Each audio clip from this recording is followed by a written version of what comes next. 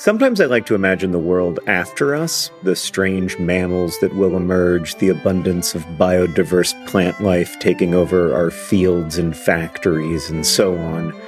I don't think this world will be better. I maintain that we are the most interesting thing to happen on Earth, and there is real beauty and meaning in our curiosity and compassion, even as we also cause and witness so much suffering. But at any rate, there will be a world after us, after each of us. And that's why there's life insurance. It exists to provide a financial safety net to those who love and count on you. Policy Genius's technology makes it easy to compare life insurance quotes from America's top insurers in just a few clicks to find your lowest price. With Policy Genius, you can find life insurance policies that start at just $292 per year for $1 million of coverage. Some options offer same-day approval and avoid unnecessary medical exams. So save time and money and provide your family with a financial safety net using Policy Genius. Head to policygenius.com or click the link in the description to get your free life insurance quotes and see how much you could save. That's policygenius.com. Policy Genius, because there will be a world without us.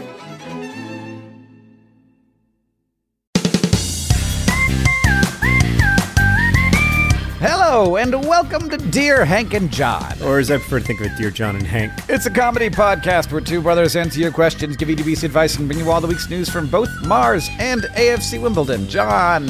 Yes. What did the patient say when the doctor said that his brain had lost all memory of 1980s music? What? Oh, no! What's the cure?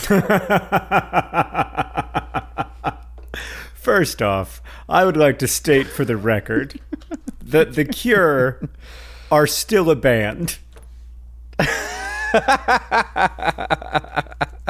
And so, yeah, all right, point taken. I'm a little bit offended as somebody who loved The Cure in 1991 that they would be associated only with the 80s. The Cure have been a going concern, Hank, since 1976. They're a year older than I am. So that's a great point. That's a good point. You've poked a good old plot hole in my dad joke. Hank, I have the most wonderful good news of all time. Oh, okay. All right, Hank, I'm just going to read you a headline from the Dallas Morning News. Texas grandma kills 12-foot gator, comma, says she's finally avenged her miniature horse. I mean... But Hank, it is the rare story where the story is even better than the headline. The woman's name is Judy Cochran. She is the mayor of a town called Livingston, Texas, and she killed a 12-foot, 580-pound alligator with a single shot. Whoa. That was in a pond, and that she blamed for the murder of her beloved miniature horse. What? So she blamed it. Is like, how did her horse die? Are we not sure? Did it die of being like afraid of an alligator? Oh no, it died of being eaten by an alligator. But I don't know for sure that it was the same alligator. It might have been a different gator. Okay, so has Judy cut, because she seems pretty, legit. Did she cut this alligator open to check and see if there were any hooves in there? Oh no, the alligator ate the miniature horse 3 years ago. Judy has been desperately trying to avenge the death of her miniature horse ever since, and you should see the pictures, Hank. She is just absolutely delighted. That's some Princess Bride stuff right there. Yeah, my name is Inigo Montoya. Prepare to die. Yeah, my name is Judy. I'm the mayor of this town, and you ate my miniature horse. Prepare to die.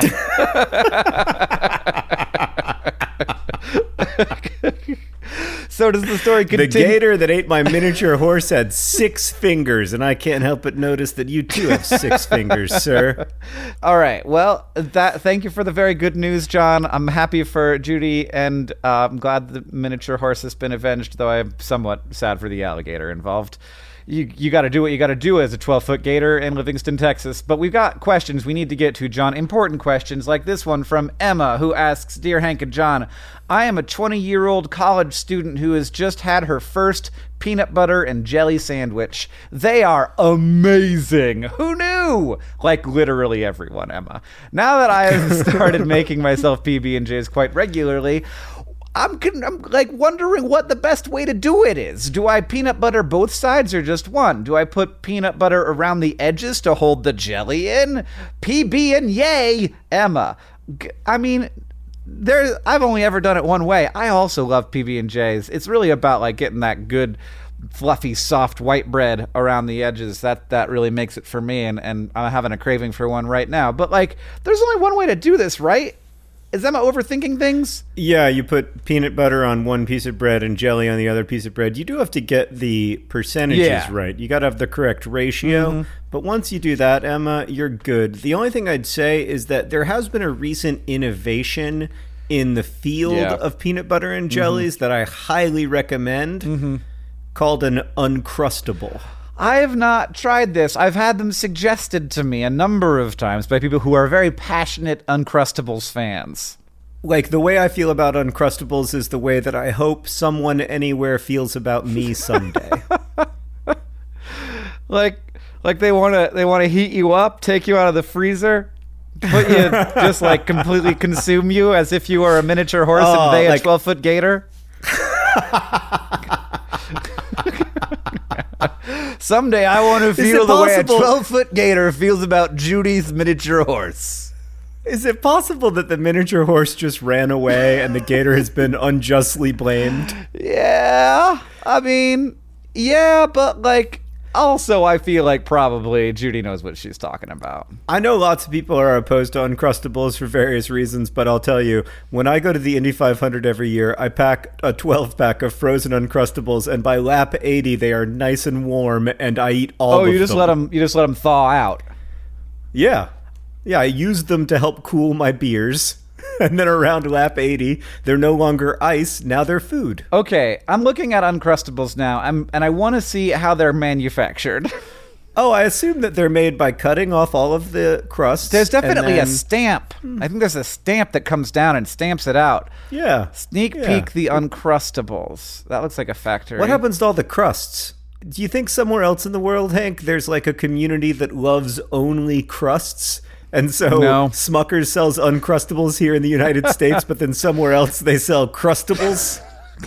No, John. I think that it's the United States of America, and so they just put it in a bin and give it to the chickens. Like, that's true. That's almost definitely the case. I would love to go see an Uncrustables factory, and I do want to know what happens to the crust when they industrially stamp these peanut butter and jelly sandwiches out of giant sheets of bread. All I know is that they're flippin' delicious. John, did you know that the J.M. Smucker Company is manufacturing a new plant in Longmont, Colorado that will make Uncrustables? It's scheduled to be completed in 2019. It's great to know that Smucker's is planning for the Uncrustable long run. All right, Hank, this next question comes from Mary, who writes, Dear John and Hank, this year my high school is offering free vaccines for flu season. Now, there are obviously a bunch of pros in this situation. Vaccines are important for keeping you healthy. It's convenient because it's happening at my school. It's free. But there is one con. I hate shots. I know it's just a little prick, but it's like I can feel all the antigens flowing into my bloodstream, and then you feel all numb afterwards, and the nurses look at you like you're a freaking 5-year-old, and just about everything about vaccines makes my skin crawl. Do you have any tips or tricks to help me cope with shots? Or science that can reassure me?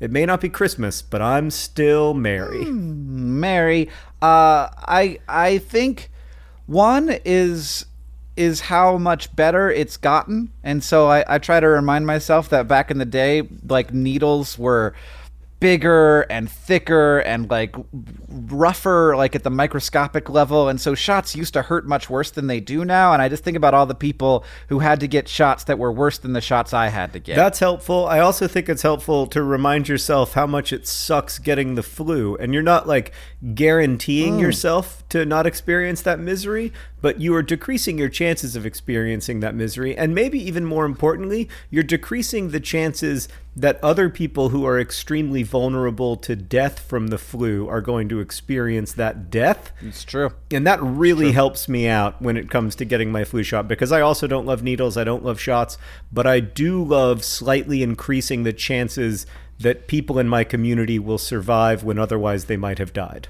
Another thing I'd say is like repetition, like doing the thing, eventually it becomes less unpleasant. Oftentimes, this has happened for me, like 8 years ago, I started taking a medication where I had to get my blood taken pretty frequently, and when I started doing that, I really hated it, and I dreaded it every time. And now I show up, and I'm like, "Sup, Steve?" And he's like, "Right arm or left?" And then it's like washing the dishes. Like, it's not what I want to do on any given day, but it's not like something that I super dread.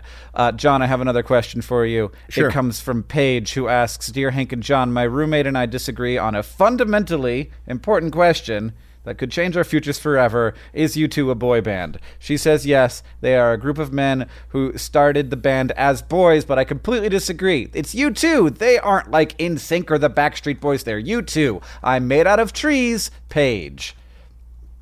Wait. I feel like Paige buried the lead. Wait, are you a tree? Oh, What, it's because are Paige, you a like house? a page of paper. I thought that. Yeah. All right. It's not literal.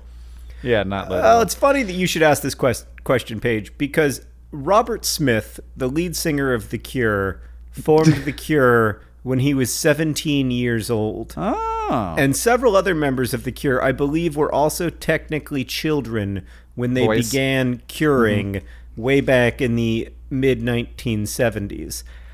I would argue that The Cure are not a boy band, even though they were once composed of all boys. Yeah, I feel like there's this pretty specific definition of boy band, and it isn't a band made of boys. It is a band that was manufactured by adults by putting boys into, like, by recruiting boys to be in a band. Correct. Like the Monkees were a boy band because they were manufactured. The Beatles were not a boy band because they met and formed a band together. Yeah, to me, it's a central fact of the boy band story that the boy band was formed by some usually exploitative adult trying to extract value from these young people's talent. And also intrinsic to the boy band story is the eventual rejection of that overlord, and then being able to go off and be creative from out under the shadow of the created institution, and then later coming back into the created institution and be like, we are the Backstreet Boys and we will tour together because we are people, right, and we can do that, and we love our fans and we love making things, and now I want to go see a Back Boys band concert. Sounds like a great Backstreet Boys cover band. Yeah, it's funny how even though many different boy bands have lived that boy band narrative, I am not yet tired of it. Like, I can't help it. I love to see America build a celebrity up, tear that celebrity down, and then build them back up again. All right, Hank, we got another question. This one comes from Gene, who writes, "Dear John and Hank, how am I supposed to behave when people are singing happy birthday to me?" I mean, I have had 38 birthdays and I still can't tell you. I guess you just sit there, like, with a dumb smile on your face, and you're like, "Thanks everyone for paying attention to me. Could you sing this song slightly faster?" Well, I have two observations about this, Hank. First, almost every time in life when you feel like people are looking at you and paying attention to you and gauging your every facial expression, you're wrong. And you just need to calm down and remind yourself that it's okay and everyone is obsessed with themselves and not thinking about you. But when people are singing happy birthday to you, you can't reassure yourself that way. Like, they are looking at you, and you do have to, like, try to put on a face that is appropriate for the situation that you find yourself in. And whenever I have that problem, the problem that people are actually looking at me, I turn to one mentor. And do you know who that is, Hank? No. It's the Queen of England. The Queen of England always has people looking at her, and so she is incredibly good at making a face that says, "I acknowledge you, thank you for acknowledging me, and let the festivities continue." So, like, your eyebrows are a little up, but not very up, and your eyes are fairly open, and your smile is pleasant, but not large, and you're just like, "Hey, everyone's doing this. This is nice, and thank you, and I agree that we all should be celebrating me in this moment. I am right there with you. Good job, me. I lived a year again." That's right. That's exactly right. Just Google the Queen of England and paint that face onto your face, and you'll be good. That sounds like a makeup challenge. No. It's like, happy birthday, I've painted the Queen of England's face onto my face. That's the only way I can feel comfortable while you guys are singing to me. You show up to your birthday party and people are like, you do look a year older. Wow. Yeah, well, it's been a while since I've seen you. This next question is a science question, so it's just for me. Dear Hank and John, why is it that when there's a black frame in a movie or TV show or whatever, for example, the opening scene of Fellowship of the Ring, my computer screen looks different than when it's just turned off? Isn't black just the absence of light? Why not have those pixels not emit light? Nothing rhymes with Kirsten. Do you know the answer to the question, John? I don't. No. It's because the pixels don't emit light. The pixels change the color of the light as it passes through. So in a laptop screen or almost any modern display, it's just a uniform sheet of LEDs or some other light emitting thing behind this film, and it can only be on or off. Some of them can have intensities of brightness in different areas, and that allows for deeper blacks. But usually it's just, this is just a giant lamp that I'm looking at that is shining at me, and then the thing that lays on top of it changes the color of the light as it passes through. And so black is the liquid crystal display trying to block as much of the light as it can, but that light is still there behind it. Oh, interesting. It's kind of a metaphor. That light is always there, John, but sometimes it is trying to be blocked by the intro screen of the Lord of the Rings movie. Yeah, exactly. I don't even have to explain it. It's perfectly self-explanatory. This next question comes from Aliana, who writes, Dear John and Hank, why do people hate raisins? I've always enjoyed raisins, but it seems that very few people enjoy them as much as I do. What don't people like about them? Do you guys like raisins or hate them? You know what I think about raisins, John? I think there's about a lot of dried fruit in general, is that once upon a time, it was hard to find something tasty and sweet. And now, it's everywhere. I could just go get a Twizzler. I could have a fudge round right now. I could just drink pure sugar water for 50 cents a can. And so back in the day, a raisin was like, oh my God, there's so much sweetness in one place. And now we're like, look at this trash ball that basically is trying to be a Twizzler but failing. Okay, I have two problems with everything that you just said. First off, I don't understand why you're celebrating Twizzlers, which are literally the worst candy.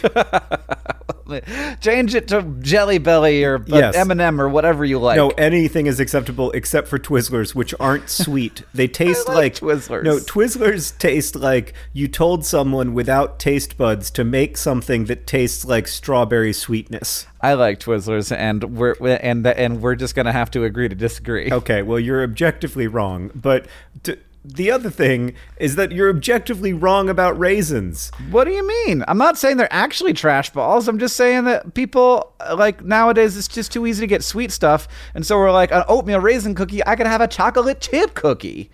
So my son recently had to do a project for school where he was learning about facts and opinions. Really, everyone should take this course. That's good. The difference between facts and opinions and how you know that facts are facts and opinions are opinions. And as part of that, he had to write out a fact about raisins and an opinion about raisins. Mm-hmm. And his fact was raisins are dried grapes, and his opinion was raisins are terrible. Did you ask him why? What is it? Yeah. Is it because they're trash balls and you could just have a chocolate chip right now? Yeah, I was like, what's wrong with raisins? And he was like, they're disgusting. And I was like, what's disgusting about them? And he was like, they just taste like dried grapes. And I was like, well, I mean you're not wrong. Yes, that's correct. Good. So his argument is that the grape is a good fruit. And since we live in a world of abundance where we don't have to dry our fruit to make it last longer, that we should just eat grapes. But I quite like raisins. And by the way, Aliana, don't let anybody tell you what kind of foods to like except when it comes to Twizzlers. We got a question, John. It's from Ilsa, who asks, Dear Hank and John, my friend has a problem that is sort of my fault, and I need some dubious advice. It started when she told me that there was a boy in her orchestra who she randomly had the number for, and she wasn't sure why. So she's got a phone number, doesn't know why she has a phone number, but he plays cello and is apparently pretty cute. And she asked me what to do. I have a cute cello player's phone number, and I need to know what to do. So Ilsa said that she should text, "Thank you for signing up for the daily cello pun service," or something like that, and then text him cello puns. She started this service, which is just for one person, and all was great, but she has run out of puns. Google is not helping, and we need you to save this fake subscription and give us more puns. Ilsa. John, can I go ahead and question Ilsa's strategies? Yeah, Hank, I guess I just don't understand contemporary courtship, because I thought that when you had a kind of interest in someone, you would talk to them maybe via text messages, but talk to them as yourself, not as a cello pun service. As an imaginary service that he didn't sign up for, but apparently hasn't unsubscribed from. So that's good. Right? Yeah. No, I mean, the good news is he likes it. I think it's time to end the cello pun service and send out a message that says, like, "Hi, this is the end of the cello pun service, but the beginning of talking to me, an actual human being who you met once and probably gave your number to, and I'm wondering if perhaps you would be interested in a, if you will, a string duet." Well, at least you got a kind of pun in there. Ilsa, the other good news is that I've tweeted in the meantime, while John was doing that I needed some cello puns for love, and I've gotten 106 replies. Do you want to hear some of them, John? Desperately. You could have your friend text to the cute cello player, "Netflix and cello," or "When life gets you lemonades, you can make limoncello." Or, God. "I don't care that our families are against our union. Let's cellope together." Gee, all right, that's it. I'm calling it. It's the end of the cello puns. Ilsa, this has to stop, both for me and for this poor There's always cellist. room for cello. Oh God! It won't stop. It won't end. We have the next question. The next question comes from I don't know who. I just have to. I can't. Why do I hate puns so much? Something about G-strings. Nope, nothing about G-strings. This next question comes from I can't find one. We have so many questions. I know. That's why I'm panicked. I'm in a blind panic. I can't even look. Okay, I found one. This next question comes from Emily, who writes, "Dear John and Hank, I recently started a new job at a marketing firm where I primarily write their blog. This is great because I graduated college with a bachelor's in writing, but it isn't great because I don't have any experience in marketing, which is the topic of all these blogs I have to write. As people who often give advice on topics you know nothing about, what tips do you have for someone who has to give advice on a topic they know nothing about? Pumpkins and Penguins, Emily." I feel like that was a burn, No, but it wasn't I like really. it. I like it. Emily, take a lesson from Hank Green and just sound confident whenever you talk. That's right. That's right. No one really knows what marketing is, Emily. That's a great point. That's a great point. And like really what marketing is trying to get people to pay attention to you. So anytime you are blogging, you are doing marketing. You're trying to get people to your marketing is what you're doing. What I would do in this situation is I would ask some of the people you work with if you can interview them about their areas of expertise, because then it's a chance to get a blog post. Oh. And you learn something about marketing along the way. That's wonderful, John. High fives. That's such a good idea. That's like so antithetical to the spirit of the question, where we're giving good advice on something we know nothing about. That shouldn't have been possible. I mean, I would submit that I know way more about marketing novels than about writing them, but your point is well taken. They do get you involved in the marketing process, John. I have been surprised by how many times the people I work with whose jobs are like head of publicity or marketing have been like, "What should we do?" Yeah, well, they want to work with you in a way that makes sense for you. Yeah. I keep forgetting that we are about to go on tour for your first novel. This is crazy. How did this happen? I realize that you spent years and years writing the book, and that's how it happened, but I am so excited to go on tour for Not My Thing. maybe that's why I'm feeling more stressed about it, because like it's my thing and I feel very responsible for the quality of the stage show, which I have spent the last week designing and I think is very good, but also is sort of complicated because I've been wanting to make it quite good, and that makes me more stressed because it's like if it's not good, I worked pretty hard on a thing that nobody likes. Which reminds me that this podcast is brought to you by the Absolutely Remarkable Thing book tour, which tickets are available right now and probably still available for all the New York show, which is happening tomorrow when this podcast comes out, and also a lot of other places that we'll be going to. And lastly, today's podcast is brought to you by the An Absolutely Remarkable Thing tote bag and sticker, literally available right now at dftba.com. It's really good. I designed them both myself, so I guess I shouldn't have said it's really good in that very confident way, but here I am. I'm me. Yeah, no, just keep being yourself, Hank. I love your confidence. I also love that when you are under immense stress and there is a lot going on in your life, your reaction is to just do more. So you're like, I'm going to make a bunch of videos. I'm going to design some merch for my book. I'm going to plan a complicated like stage show with 17 costume changes and lots of audio and visual cues that I'm sure won't be problematic at all. And I'm going to, it's great. Like my response to being under a lot of stress is the like turtle response where I'm like, I bet if I hide under my desk, no one will find me. I did have that impulse the other day for the first time where I was like, my neighbor is working on his siding, like he's nailing up siding right now, and I'm like, I should just go over and help him put up his siding, because like I could do that. I know how to use a hammer. And then no one would be able to find me. They'd be like, where's Hank? They wouldn't ever think that I was on my neighbor's roof, like tapping down shingles. Yeah, no, I mean, I literally did a version of that after I came home from the Turtles All the Way Down tour. I was like, that was weird and really intense. And I think that I'm going to demolish this small building in the backyard of my house, and I'm going to use the bricks from it to make a path. And I did that. That sounds like my area of expertise. Yeah, I worked like 60 hours a week on that path for like a month. And then at the end of it, I remember I put the last brick down and I looked up and I was like, that was an excellent use of my time. Like a genuinely excellent use of my one brief flicker of consciousness. And all the time I walk on that path now, it takes exactly 1 minute to walk the path.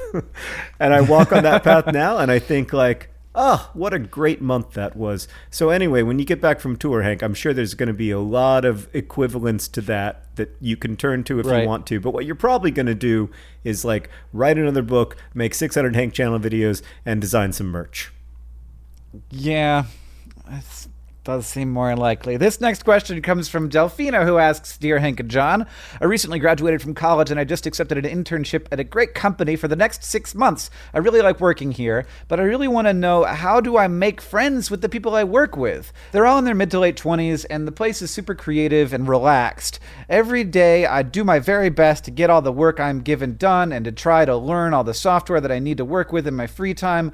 But what I really want to know is, how do I become part of their conversations and their jokes? Whenever I'm with my boss, it seems like the only thing we could talk about is the weather. What's your advice for an intern trying to make a lasting impression? Sincerely, the Oracle of Delphina. I think this is hard. I don't have a good answer. I mean, I guess you need to like know how social interaction happens at your office, and like in any situation where you're coming into an existing social space, like there won't be an immediate place for you and it's been created without you. And so there's institutional knowledge, like inside jokes and like just culture and values that you're not aware of. And so this is necessarily hard. And I think coming into it thinking, how am I going to make a lasting impression, is probably not the right way to like secure, if you like this job, like that might not be the right mindset to be in. Like, how do I make everyone remember me? Is like, there are lots of ways to make them remember you that will not make people want to work with you. Right. So like, definitely be focused on like making life easier for your coworkers. Try to figure out like what their challenges are and commiserate with them on those challenges and also help them out with those challenges. But also, where are the places and times when socializing happens? Are there meetings that are fairly small that are also pretty relaxed and people are, not just talking about work, but also sort of building company culture? And can you be in those meetings? Can you make a reason for yourself to be in a meeting like that? And also just accepting that it's going to take a while for you to become a part of and to understand the culture and values of the place where you work. And that is just a part of being new at a place. And 6 months is a pretty short time to try to get all that done in. So don't put too much pressure on yourself if it doesn't feel like at the end of the 6 months like you've become an intrinsic part of the company, because it does take a while. Yeah, I would focus on being helpful. I think that's by far the biggest thing you can do in an internship is crush the internship part of the internship. Mm-hmm. And the interpersonal stuff should accompany that rather than the interpersonal stuff leading it. Right. And I think there might be sometimes a little bit too much in our minds. We think I'm going to keep my job because everyone likes me, but that's not really how it works, especially sort of in modern day business. You keep your job because you're doing a good job of it. This episode of Dear Hank and John is brought to you by Thrive Market. Thrive Market is there to help you maintain the kinds of habits that you want to have. For me, I need to have the right kind of food in the house or I will eat whatever. Oreo recently sent me some free fancy Oreos. They were weird. I ate all of them. I ate all of them in a week, and it was a problem. I can't do that. I need to have healthy, good stuff in the house, and Thrive Market can help you have healthy habits. It's a great go-to for all your grocery and household essentials, and the convenience of getting everything online and then just quickly shipped to the doorstep. It's a huge time saver. Thrive Market carries brands with great ingredients and sourcing methods. They got Amy's, Banza, Burt's Bees, Chobani, Honest Kids, Kind, Mike's Hot Honey, Oatly, Olipop, Poppy, Salt. I've never heard of Salt, but it's got 2 A's in it, so it has to be good. And as a Thrive Market member, you can save money on every single grocery order. On average, you can save over 30% every time. And they also have a deals page that changes every day. When you join Thrive Market, you are also helping a family in need with their 1-for-1 membership matching program. You join, they give. Join in on the savings with Thrive Market today and get 30% off your first order, plus a $60 free gift. I enjoyed my $60 free gift. I was surprised by it, and it was the kind of thing I wouldn't have bought. And then now I'm on the ghee train. They gave me free ghee. And I was I don't know what ghee is, but then I was oh, this is great. It's like butter, but it's different and more spreadable. Go to thrivemarket.com/DearHank for 30% off your first order, plus that free $60 gift. That's Thrive, THRIVE market.com/DearHank, thrivemarket.com/DearHank. All right, Hank, I want to ask you this question from Abby, who writes, Dear John and Hank, a couple months ago I got a pet frog and I named him Hank. Aw, Hank. That is very sweet. Now Hank is dead. Okay. Was Hank eaten by an alligator? Can we avenge him? Is there a 12-foot alligator I can shoot? No, Hank died due to organ failure. Oh. And I was wondering if I should get another frog and name him John, or if John would rather share his name with another animal. Your favorite NCIS character, Abby. That name-specific sign-off is sort of lost on me, as I've never seen the program. Yeah, that's it may very well be my favorite NCIS character. I cannot really come up, I can't conjure a visual image of any of them. There's a man with a square jaw and a woman who is too old to have pigtails. It's the latter. All right, Abby, here's the deal. I would love it if you named a pet after me. It would be one of the great joys of my life to know that somewhere there is somebody who thinks enough of my work to name their pet after me. I don't want a frog because I'm concerned that it will die after just 2 months of organ failure. Yeah. What I want is pretty simple and pretty straightforward, Abby. I want you to get a miniature horse and I want you to name it John. That sounds like a big ask. Nope. I gotta be honest. Abby, I'm gonna need you to acquire some pasture land. But not too much. You also can't have one miniature horse, John. They need friends. Yeah, Hank the other miniature horse. Oh, okay, I'm in now. I like it. I'm on board. This is cute. John and Hank the miniature horses in wherever you live, Abby. And if you live in a city, don't worry. Just buy the house next to you, tear it down, and put in some pasture land. Yeah, they're small horses. It's fine. If you live near a bayou or some swampland, do be concerned about that, though. This is a new concern of mine, but it is a legitimate concern that miniature horses are gator food. Oh my god, have you seen how small miniature horses are? They can be really small. Oh my god, these are the cutest things I have ever seen in my whole life. Oh god. Oh, I might need to... they're adorable. Oh my god. And now it all makes sense. Now you understand how an alligator could totally eat that, especially because they don't look like they would be particularly good at anything. Oh, and if somebody ate one of my miniature horses, I would be so angry. My anger would burn with the fire of 1,000 suns. Your anger would burn with at least one shotgun, I bet. Oh, I absolutely... I would find it... I'm looking at a picture of a baby riding a miniature horse, and the miniature horse is nose snuggling with a Clydesdale, and I might die. Man. And if somebody ate that miniature horse, if an alligator ate that miniature horse, you better believe that I would hire someone to kill that alligator. And if a baby... Hank, that was the best joke I have ever told, and you didn't laugh. You must not have heard me. I was finding the picture. I was looking for the picture. I found it. And if an alligator ate that Clydesdale, I would definitely just let the alligator take over the world. It's in charge now. Congratulations, you are president. I vote for you. Oh man, I'd love to do one of the bad things about being a human, Hank, is that you can't run a bunch of really high quality simulations about what would happen if you did X or Y, and so you make decisions without having all of the information that you need to make the decision. Yep. But I would love to run a simulation where in the year 2020 we all just elect an alligator to be president and we see what happens. Yes. I would also 100% like to see the results of that simulation. I would not like to see the results of that in a way that I could not escape from it. Right, exactly. I don't want to bet the farm on an alligator president, but I'm definitely interested in an alligator president. Hank, before we get to the all-important news from Mars and AFC Wimbledon, I do want to share one other email from a listener named Jess. So you might remember in a recent episode, we advised someone who was attending a wedding and was nervous about a bouquet throw to just get in with everyone else, but intentionally not catch the bouquet. Mm-hmm. For those who are unaware, there's this weird tradition in at least American weddings where the bride throws her bouquet of flowers and whoever catches that bouquet is supposed to be the next person to get married. Anyway, Jess wrote in to say, Dear John and Hank, in the last episode of the pod, Hank theorizes what would happen if no one caught a bouquet at a wedding. That exact scenario has happened to me. I was a bridesmaid at a friend's wedding, and as a single lady, I lined up for the bouquet toss. The bride gave a good backwards toss, and no one went for it. No one even jumped up and down in excitement. We all just stood there awkwardly as the flowers flew through the air, and then the bouquet landed on the floor for what felt like 30 seconds until the bride said, "Really?" And then at last, someone, not me, begrudgingly shuffled forward a few steps and picked it up.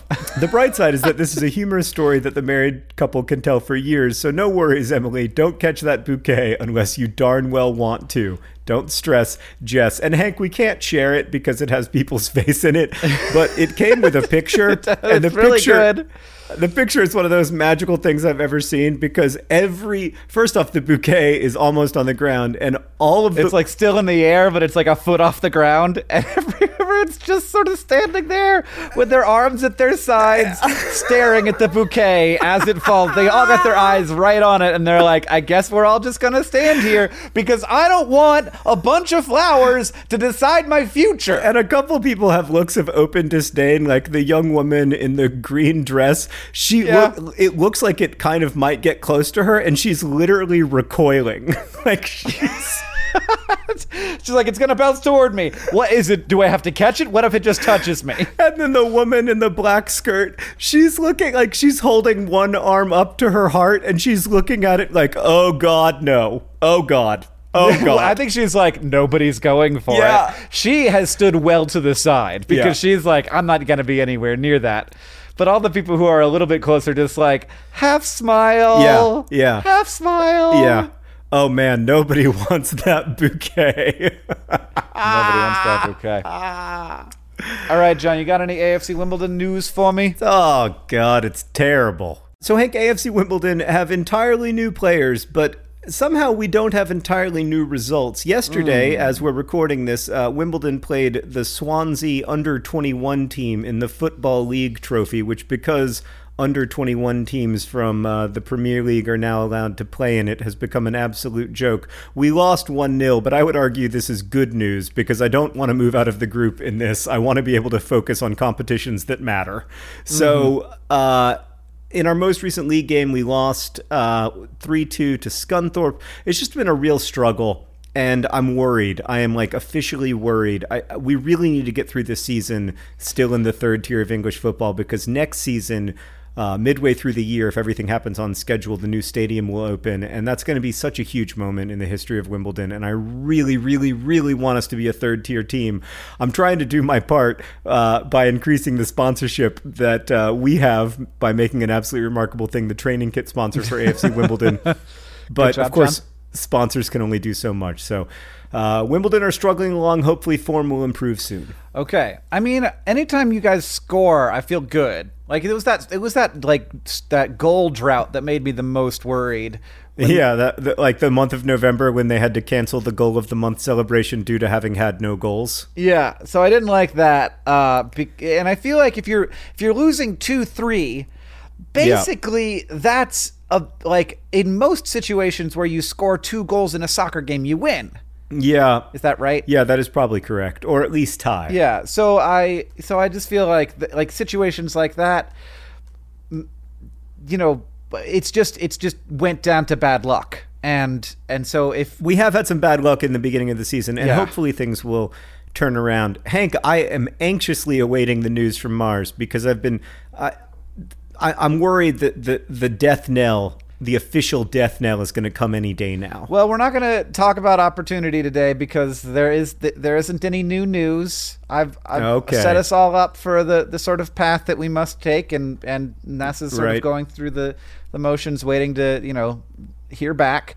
But the news that I'm reporting today is a survey. So a survey was carried out in August on adults in the United Kingdom. And the survey was supposed to be representative of people who will be adults in the UK in 2026. And it found that of the people who will be of age to go to Mars in 2026, not that that's going to happen, but fingers crossed, 50% of men and 30% of women would be happy to go on a return trip to Mars. I feel like this is a very high percentage, and that people have not been correctly informed as to what this entails. Totally. And yeah. Also, many of them are currently 12. That's true. It's true. A number of them are children. And as for a one-way trip, 40% of men said that they would definitely or probably want to go on a one-way trip to Mars, and 20% of women. First of all, this just makes me less optimistic about men. But very high percentages in both cases.